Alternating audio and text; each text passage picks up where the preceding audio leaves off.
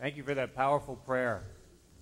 And it really sets us up for what we're going to be talking about this morning. But I want to start with just letting you know I'm really not that nice, and I'll explain that to you, and you'll see. When I was younger, I'm one of 5 brothers. And we almost killed each other growing up. And if you don't believe me, ask my mom. She would say, yes, we almost killed each other. And one time, my dad loved boxing. He loved boxing. We watched boxing all the time. And when we had a disagreement, he'd say, all right, put the gloves on, get in the back. So we put the gloves on, and I put the gloves on. My brother put the gloves on. We went in the backyard. So we're, doing this, whatever. And I went to my brother.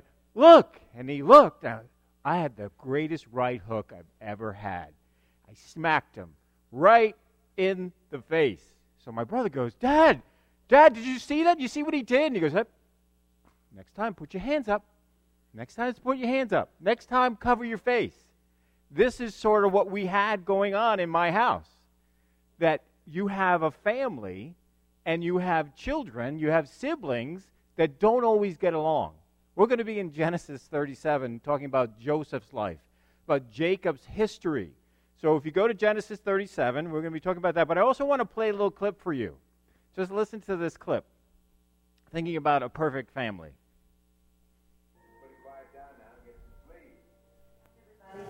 Good night, Mom. Good night, Ben. Good night, everyone. Good night, Mom. Good night, Daddy. Good night, children. Good night, Dad. Good night, Elizabeth. Good night, Sam Boy. Good night, Tim Bob. Good night, Tim Bob. Good night, Tim Bob. What's going on? I was asleep. What's everybody doing? Good Good night, Tim Bob.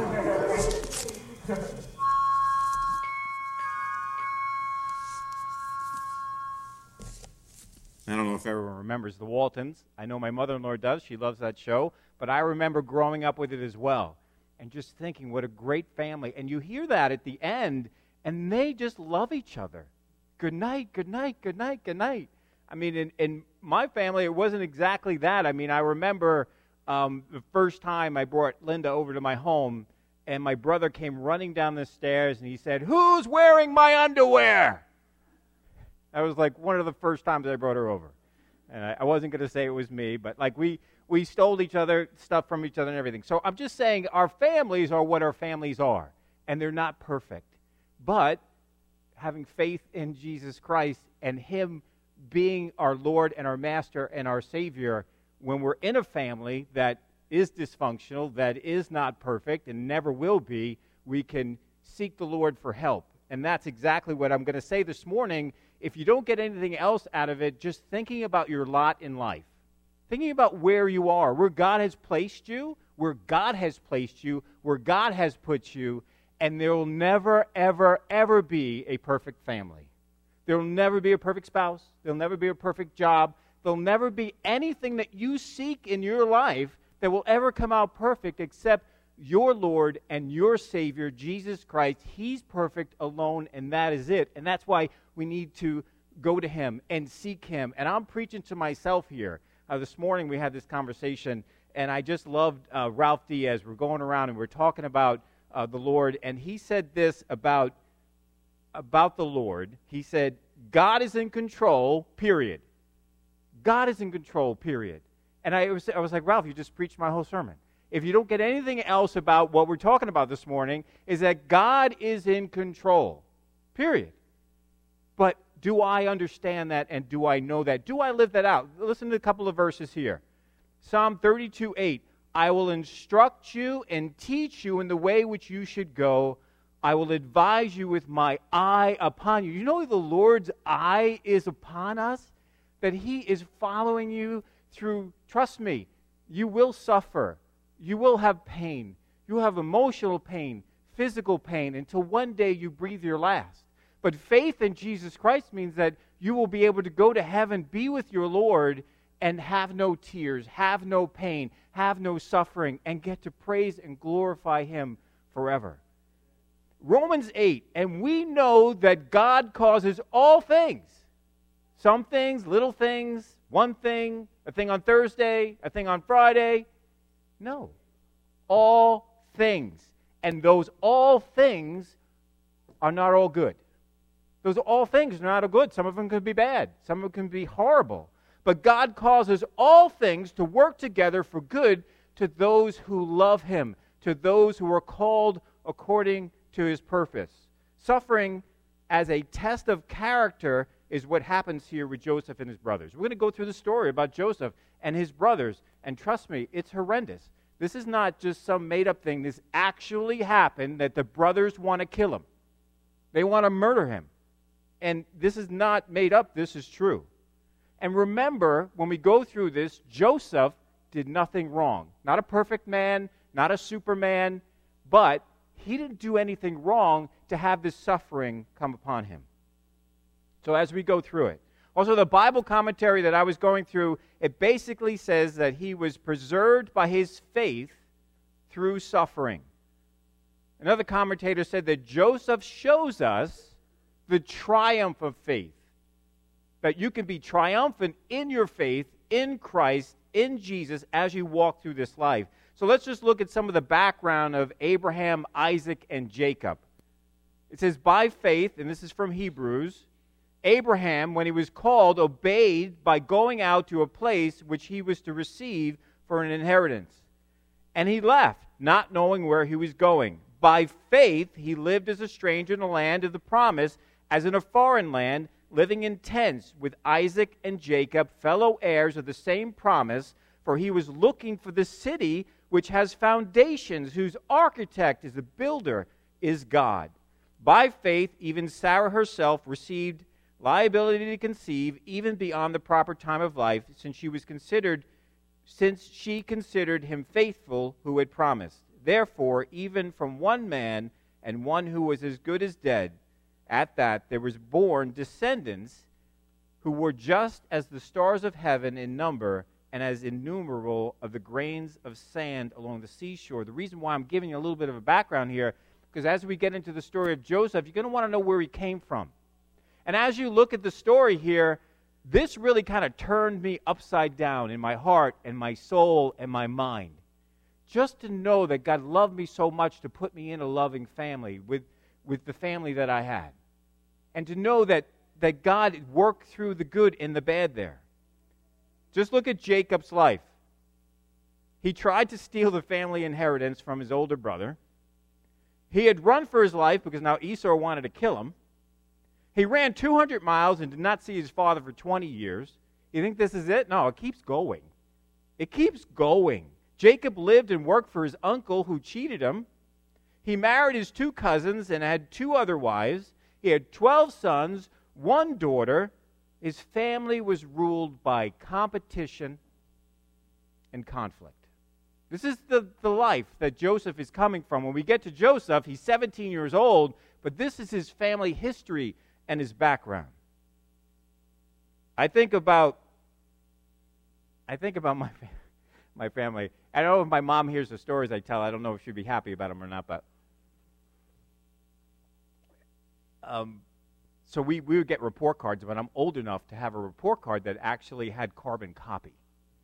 So a teacher would give you your report card, and my brothers and I would run to the woods, and then we'd have the carbon copy, and then you can actually change a D into a B. Did you know that?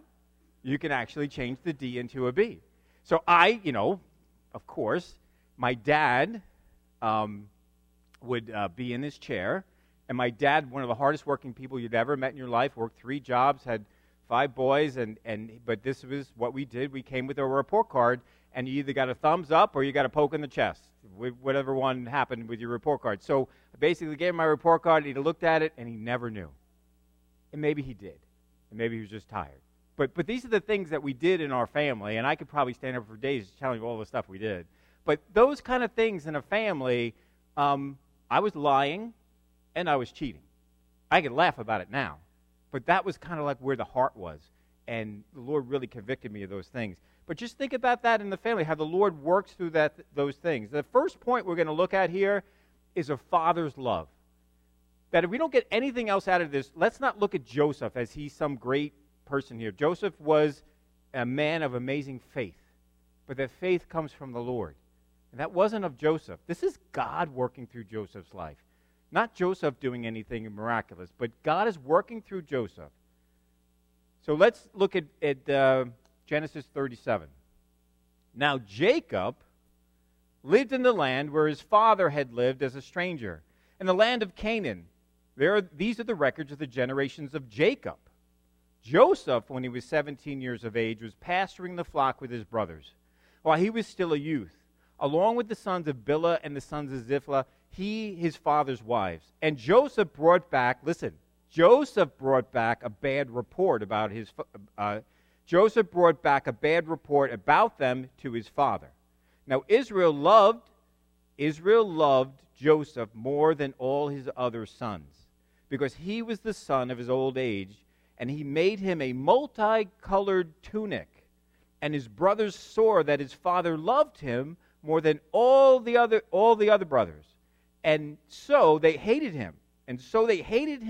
And could not speak a friendly word to him or a kindly word. Forgive me, I'm messing up those terms there, but they hated him. And when they spoke to him, if they spoke to him, it was probably curse words. They weren't speaking to him in kind words here. Joseph is 17 years old.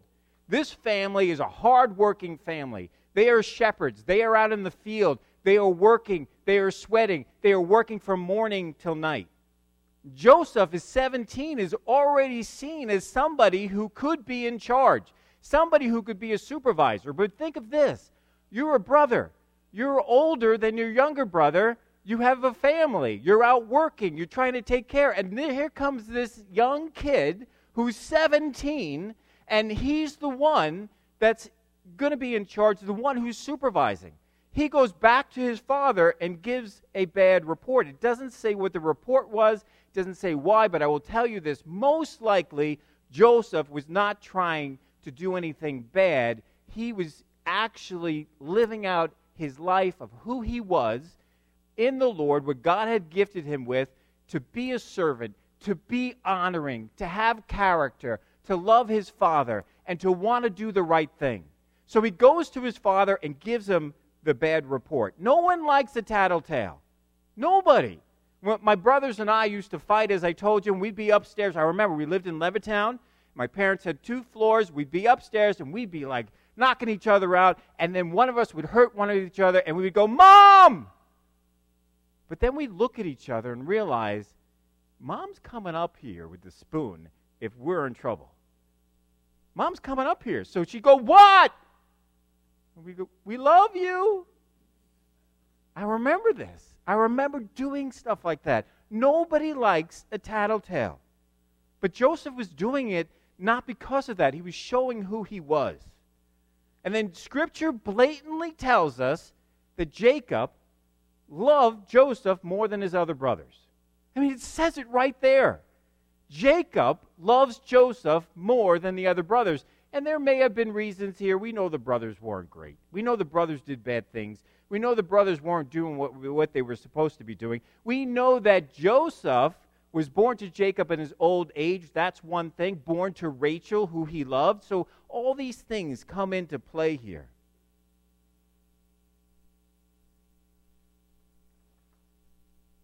And then, not only does he love Joseph, not only does he love him, but he puts on Joseph the symbol of his love so the whole world can see. And as you can see, this is going to make things worse. So he makes Joseph a multicolored tunic. It just means it's a robe. It's super long, and the sleeves are long. And it probably was very expensive. And one of the things that it represents is that Joseph is being set up here to inherit everything. He's going to be the one that will be in charge of the family fortune. That does not make the brothers any happier than what's going on. Not only that, here's Joseph. He's walking around with this symbol on him. Hello, everybody. I am here. Just think about what the brothers think every time they see him. In verses 4, 5, 8, 11, 18, and 19, it says they hated him. They were jealous of him. They hated him. This is an overt favoritism. Not a smart thing to do. But we'll see as we move here, Jacob's choice is also God's choice. He may not be doing it in the right way. These are not the best things to keep families together or their family together. But it does show that Joseph was being picked here. God's love. I just want to share a couple of things about you. If we don't think of anything else, I don't want to lift Joseph up here. I want to make sure we're looking at God. We're looking about who God is and what he is doing in our lives, and he is a God of love. It says in Romans 8, "What then shall we say of these things? If God is for us, who is against us? He who did not spare his own son, but delivered him over for us all, how will he not also with him freely give us all things? Who will bring charges against God's elect? God is the one who justified. Who is the one who condemns?" Now listen, Christ Jesus is he who died, but rather was raised, who is at the right hand of God, who intercedes for us. Who will separate us from the love of Christ? Will tribulation or trouble or persecution or famine or nakedness or danger or sword? Let's look at what Jesus has done for us, the sacrifice on the cross. And Steve had said in his prayer to focus on what God has done for us. And this family is being used, and we'll see as they move ahead, that even in the line of Christ, they're going to Egypt. They're going to Egypt. And they're going to be there for 400 years, and they're going to suffer. If they don't do that, if God doesn't move this story the way he's moving it, none of the history that we have happens. Let these verses sink deep into your soul. When you know God loves you like this, you can live your life trusting him no matter what your lot is. You could live your life no matter what your lot is. Again, I'll repeat it again. There's no perfect parent, no perfect spouse, no perfect child, no perfect school. We need to stop striving for the things that just are going to fade away and die. And there'll be no more. The only thing we really should be searching for and seeking is to glorify and honor the Lord in the life that he's given us. Stop searching and come to the perfect God, Jesus Christ, who loves you beyond what you can imagine. Psalm 124 says this. When I was reading, I did that this morning when we were in Sunday school. And in Psalm 124, it says about 4 times it mentions the Lord's name. And Tim Keller says that specific word that's being used there means that the Lord's love is locked on you. The Lord's love is locked on each one of us. It was locked on Jacob and on Joseph, and it was even locked on the brothers, although the brothers couldn't get out of their own way. And yet, if you see the end of the story, which we can't get into today, you'll see the amazing forgiveness that is granted them from God through Joseph. Listen to this hymn. "O wondrous love, to bleed and to die, to bear the cross and shame, that guilty sinners such as I might plead thy gracious name." I shared this morning in Sunday school. I can do this. God has allowed me for some strange reason to stand here and babble to you. And I love it. I am not that great out in the world. I'm not. I want to be that type of person to say to people that Jesus has died for you. He loves you. He rose again on the 3rd day for you. I could do that here. You're all looking at me. I love you all. And I get out into the world, it's a different story, and I pray that God will strengthen me and help me to share the gospel of Jesus Christ. That's what this is all about. It's all about the gospel. The second point is, first one is a father's love, but then think about a father's inheritance. We have two dreams here. Joseph had a dream in verse 5. And when he told it to his brothers, they hated him even more. And he said to them, "Please listen to my dream which I had." And I honestly believe that Joseph wasn't being a jerk here. He wasn't. He was basically, he wanted to be close with his brothers. He wanted to love his brothers. He wanted to be close with his brothers. He was excited about this dream. He believed it was from God. He basically wanted them to be a part of it.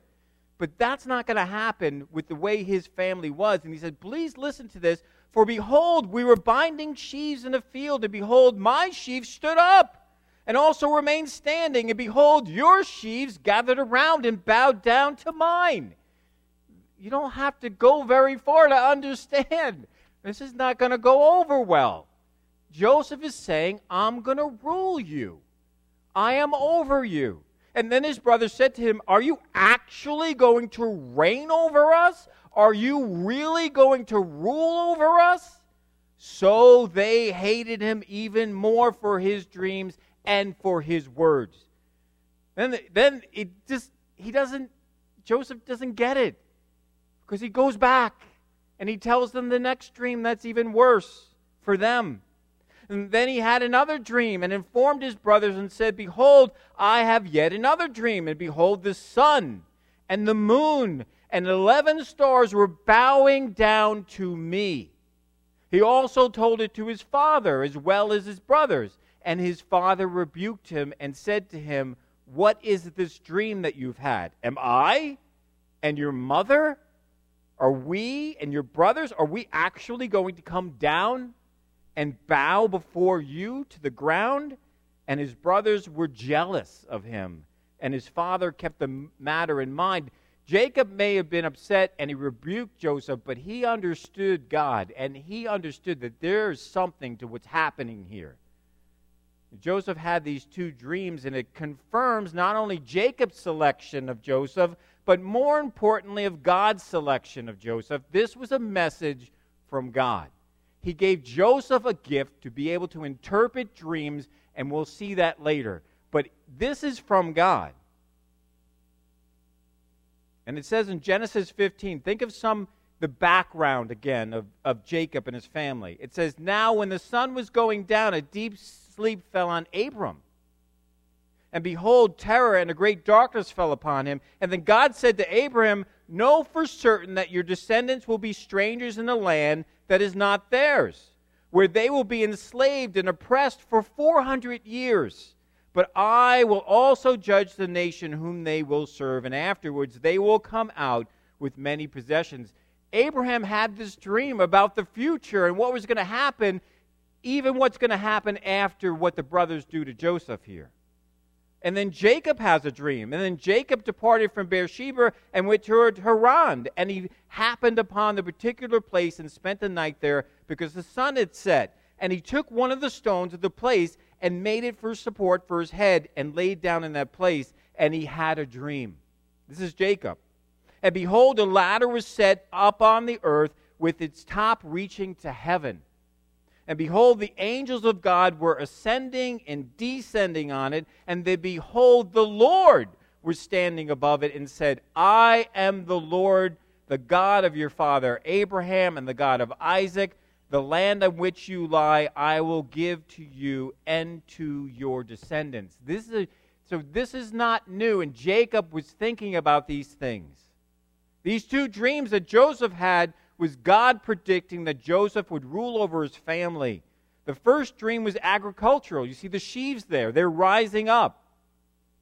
At least Joseph is rising up.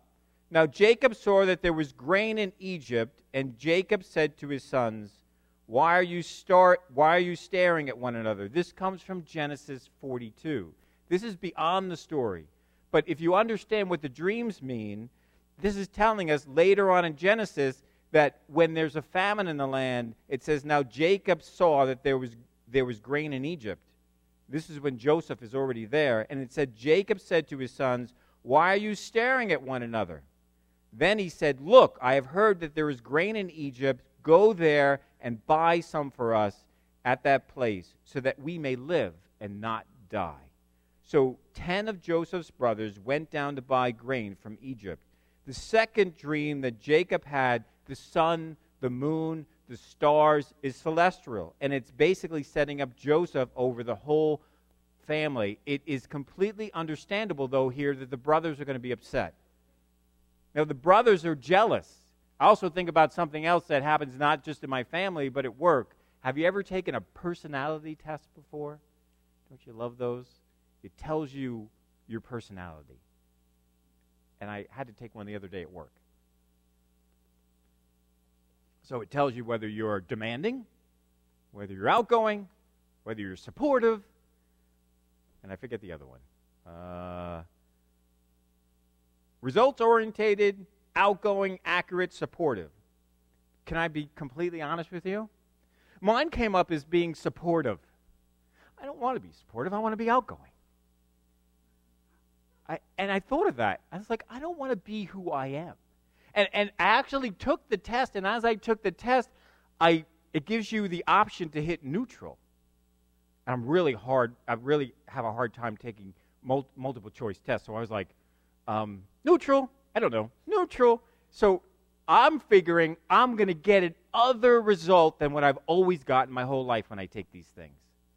I got the same result, even though I didn't answer half the questions. Have you ever been that way in your life? Have you ever looked at somebody and be like, if I could just be like that person, if I could just be a little more like them, if I could just have a little more of what they have, if I could just do what they do, my life would be so much better. But that's not how it works. But the brothers were not understanding this. This is James 4. Where do you think all these appalling wars and quarrels come from? Do you think they just happen? Think again, the Bible says. They come about because you want your own way and fight for it deep inside yourselves. You lust for what you don't have and are willing to kill to get it. And you want what isn't yours, and you will risk violence to get it, your hands on it. Proverbs 27:4. Wrath is fierce, and anger is a flood. But who can stand before jealousy? Now, I apologize for all this. I haven't really read a lot, but this is long, and I'm going to try not to make it long. But in doing devotions, and it's interesting. I don't know if you speak before people and you're getting together a message, God always brings things to you. So everything I did for the last 2-3 weeks kept coming up. The same providential care kept coming up about Joseph. And I'm not even kidding. So these are this devotion. And Tim Keller's devotion, I wasn't looking for them. They just kept coming to me, which is great. But I just wanted to share this one thing about, it says, how to overcome jealousy. This is from Alistair Begg. It says, jealousy flourishes when others receive more or achieve better than we do. It can penetrate our minds, and even as we observe the lives of people we don't know well, simply because we perceive them to have some form of advantage unavailable to us.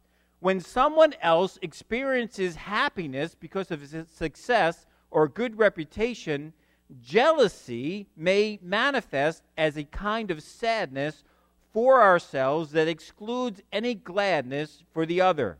Consider the parable of the prodigal son. When the elder brother watched his father celebrate the homecoming of his delinquent younger brother, he refused to cheer along. Why? Because even though he had never lost good standing with his father, he resented the joyous forgiveness and recognition given to another.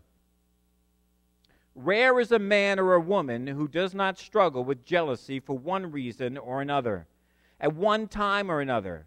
So what is the cure for it? With the Holy Spirit's help, it is to name jealousy for the sin that it is, and to ask Him for help to help us daily to root it out, purposely and ruthlessly. And again, with the Spirit's help, we can consider all that we have in Christ. For as we think about the spiritual blessings that are through Him, jealousy withers and contentment grows in its place. Do not let envy grow in your heart today. And if and where it does, root it out. It's so important to root out jealousy in our lives. And the brothers here, we see this so close here, so evident here, that the brothers are jealous. And, too bad they couldn't have said, I don't like Joseph, I don't like the lot I'm in, I don't like what's happening, but Lord, God, if you're there, help me to deal with this. And yet they didn't do that. And we think about the inheritance here, the inheritance that we have from God. It's not sad, it's not random, it's an amazing, grace-filled gift that God gives us. And I was just looking for some inheritance stories as I was going through this. And I found one that I really couldn't believe. But there was a man, had a very sad life. He was extremely wealthy beyond belief. And he drank himself to death. And upon his death, they found his will. And what he did in his will was he took a phone book. And he randomly took his finger and he picked out 70 people who he never met, would never meet, and he gave his whole fortune to them. And when they called him, they said, "Hi, this is, the attorney. I just want to let you know you inherited a large mansion," and people couldn't believe it. They hung up, and they just thought this is a lie. This man took what his inheritance was and just kind of spread it out randomly in such a sad life. Our inheritance in Christ is not sad. Our inheritance in Christ is something that we need not take for granted, and we need to live in it every single day. Listen to this hymn. I do believe, I will believe that Jesus died for me, that on the cross he shed his blood from sin to set me free. I may be doing a poor job of it, but I want to keep letting you know our inheritance is in Christ. There's nothing here. There's no money. There's no person. There's no thing. Nothing that can compare with our inheritance in Jesus Christ. Nothing. We have this inheritance. In him we have redemption through his blood, the forgiveness of our wrongdoings according to the riches of his grace. This is our inheritance in Christ. Nothing else compares. The last thing, the last point, a father's providential care.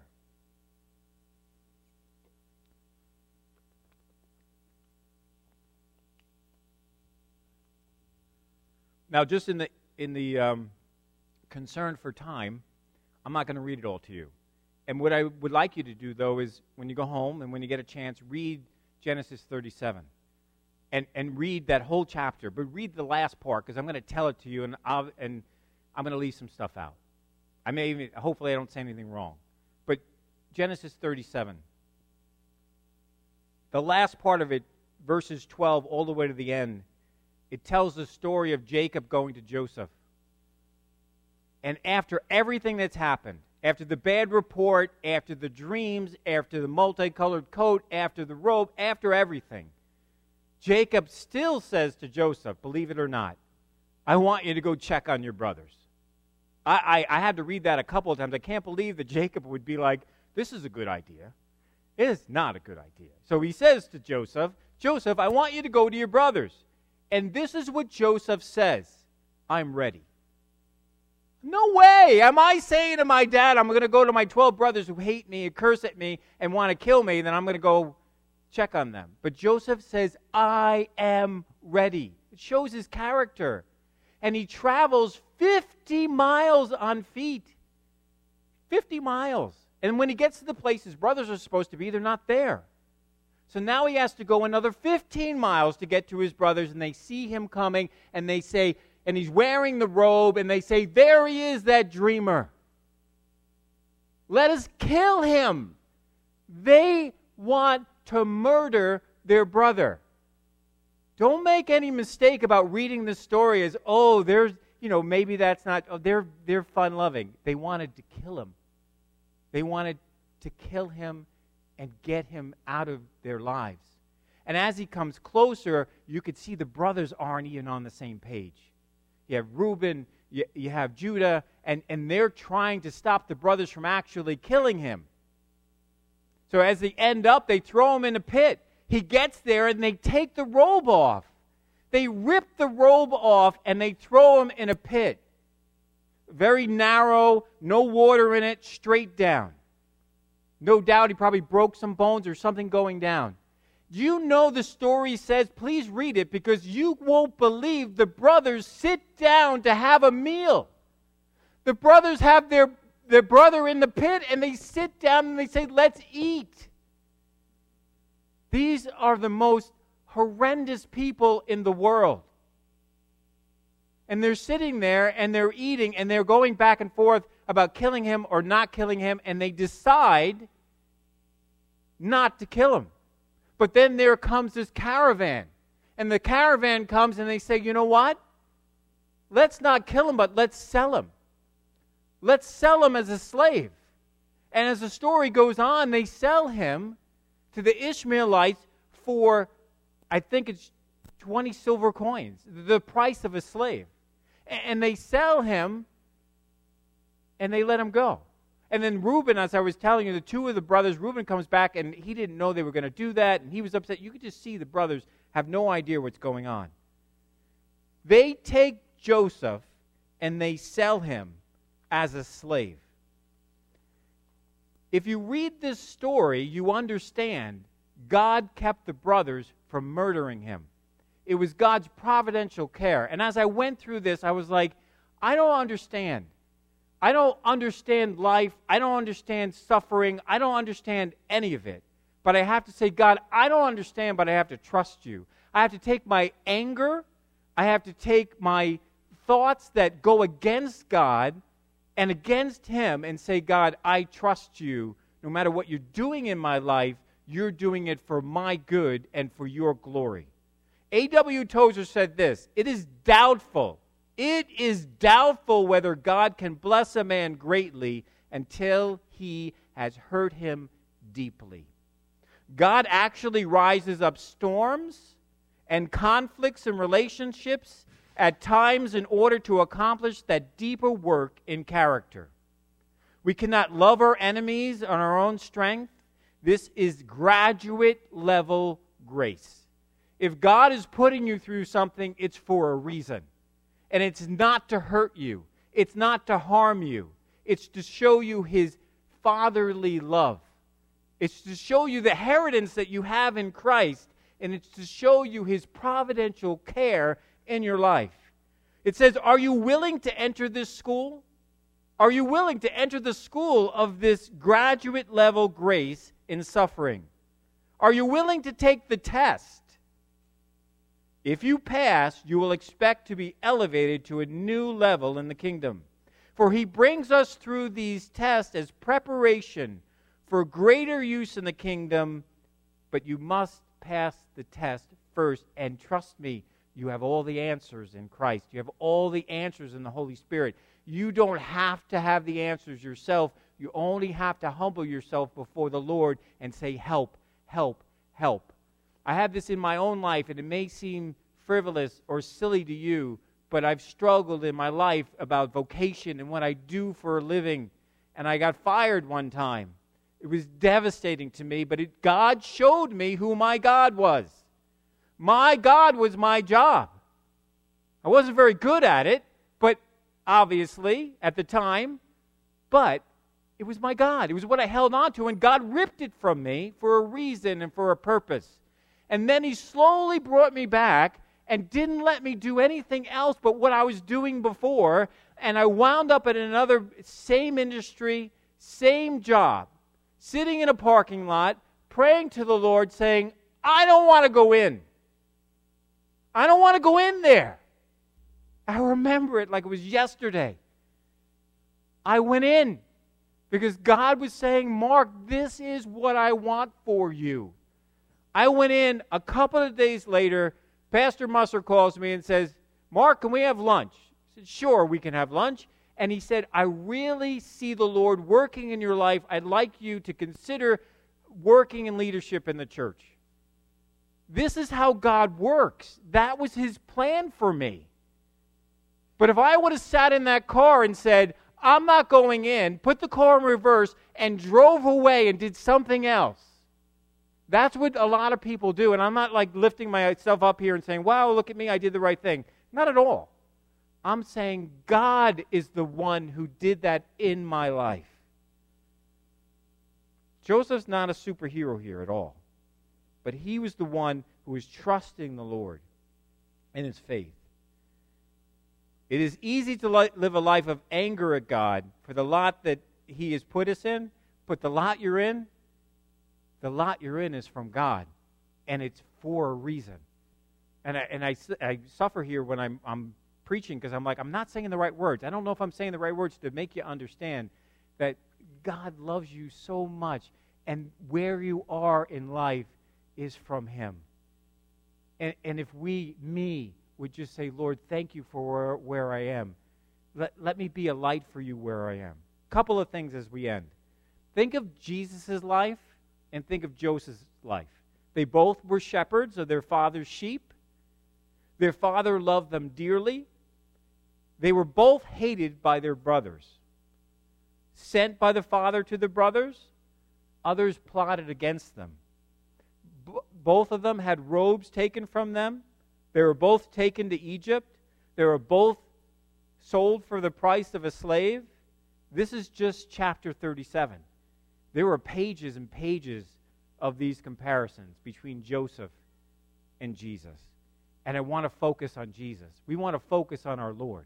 We want to focus on what he was doing. Again, Romans 8. And we know that God causes all things to work together for good to those who love God, to those who are called according to his purpose. Could you do me a favor? Just turn to Psalm 22.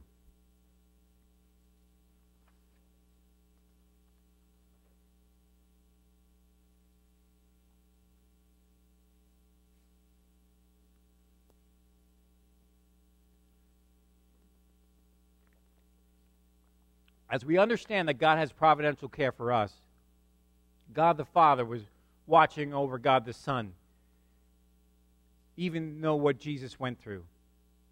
And I don't think I fully understand what our Lord went through. But if you look at Psalm 22 here, it gives you a glimpse into what Jesus Christ went through for you and went through for me. In verse 14, it says, I am poured out like water, and all my bones are out of joint. My heart has turned to wax. It is melted within me. My mouth is dried up like a potsherd, and my tongue sticks to the roof of my mouth. You lay me in the dust of death. Dogs surround me. A pack of villains encircle me. They pierce my hands and my feet.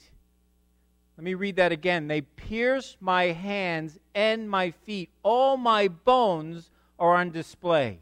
People stare and gloat over me. They divide my clothes among them and cast lots for my garments. But you, Lord, do not be far from me. You are my strength. Take those verses and meditate on what the Lord Jesus Christ has done for you and what he has done for me. Jesus echoes this at the cross. In Matthew, it says, Jesus cried out in a loud voice, Eli, Eli, lama sabachthani, which means, my God, why have you forsaken me? He's taking this from Psalm 22.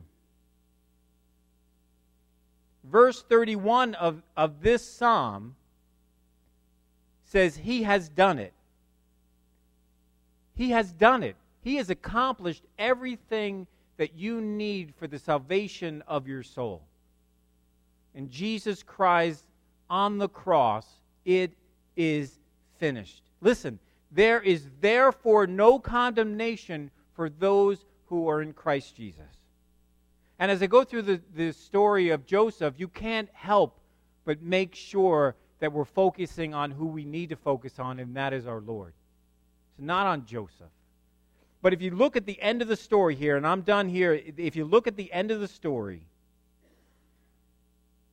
in Genesis, Joseph is speaking to his brothers. Down the line, when this is all done, Joseph says to his brothers, after Jacob passes away, the brothers are so concerned that now Joseph's going to take revenge on them. Now he's got them. Their father is gone. He's going to throw them in a pit. And this is what Joseph says, and as I read it, think of the love and the grace and the mercy that God has on your soul. But Joseph said to them, do not be afraid. Am I in the place of God? You intended to harm me, but God intended it for good, to accomplish what is now being done, the saving of many lives. So then, don't be afraid. I will provide for you and your children. And he reassured them and spoke kindly to them. Think of the forgiveness for your soul through Jesus Christ and what He has done for you. And I am praying that God will allow me, through the Holy Spirit, to have the boldness and the confidence to share this with other people, not just the ones who I know and I see on Sunday, but the ones who don't know Him and need Him. Let's pray. Lord, thank you for the message this morning about your love, about your inheritance, about your providential care. And Lord, may we, as your children, share this message to the ones that we love and that you love. In Jesus' name, amen.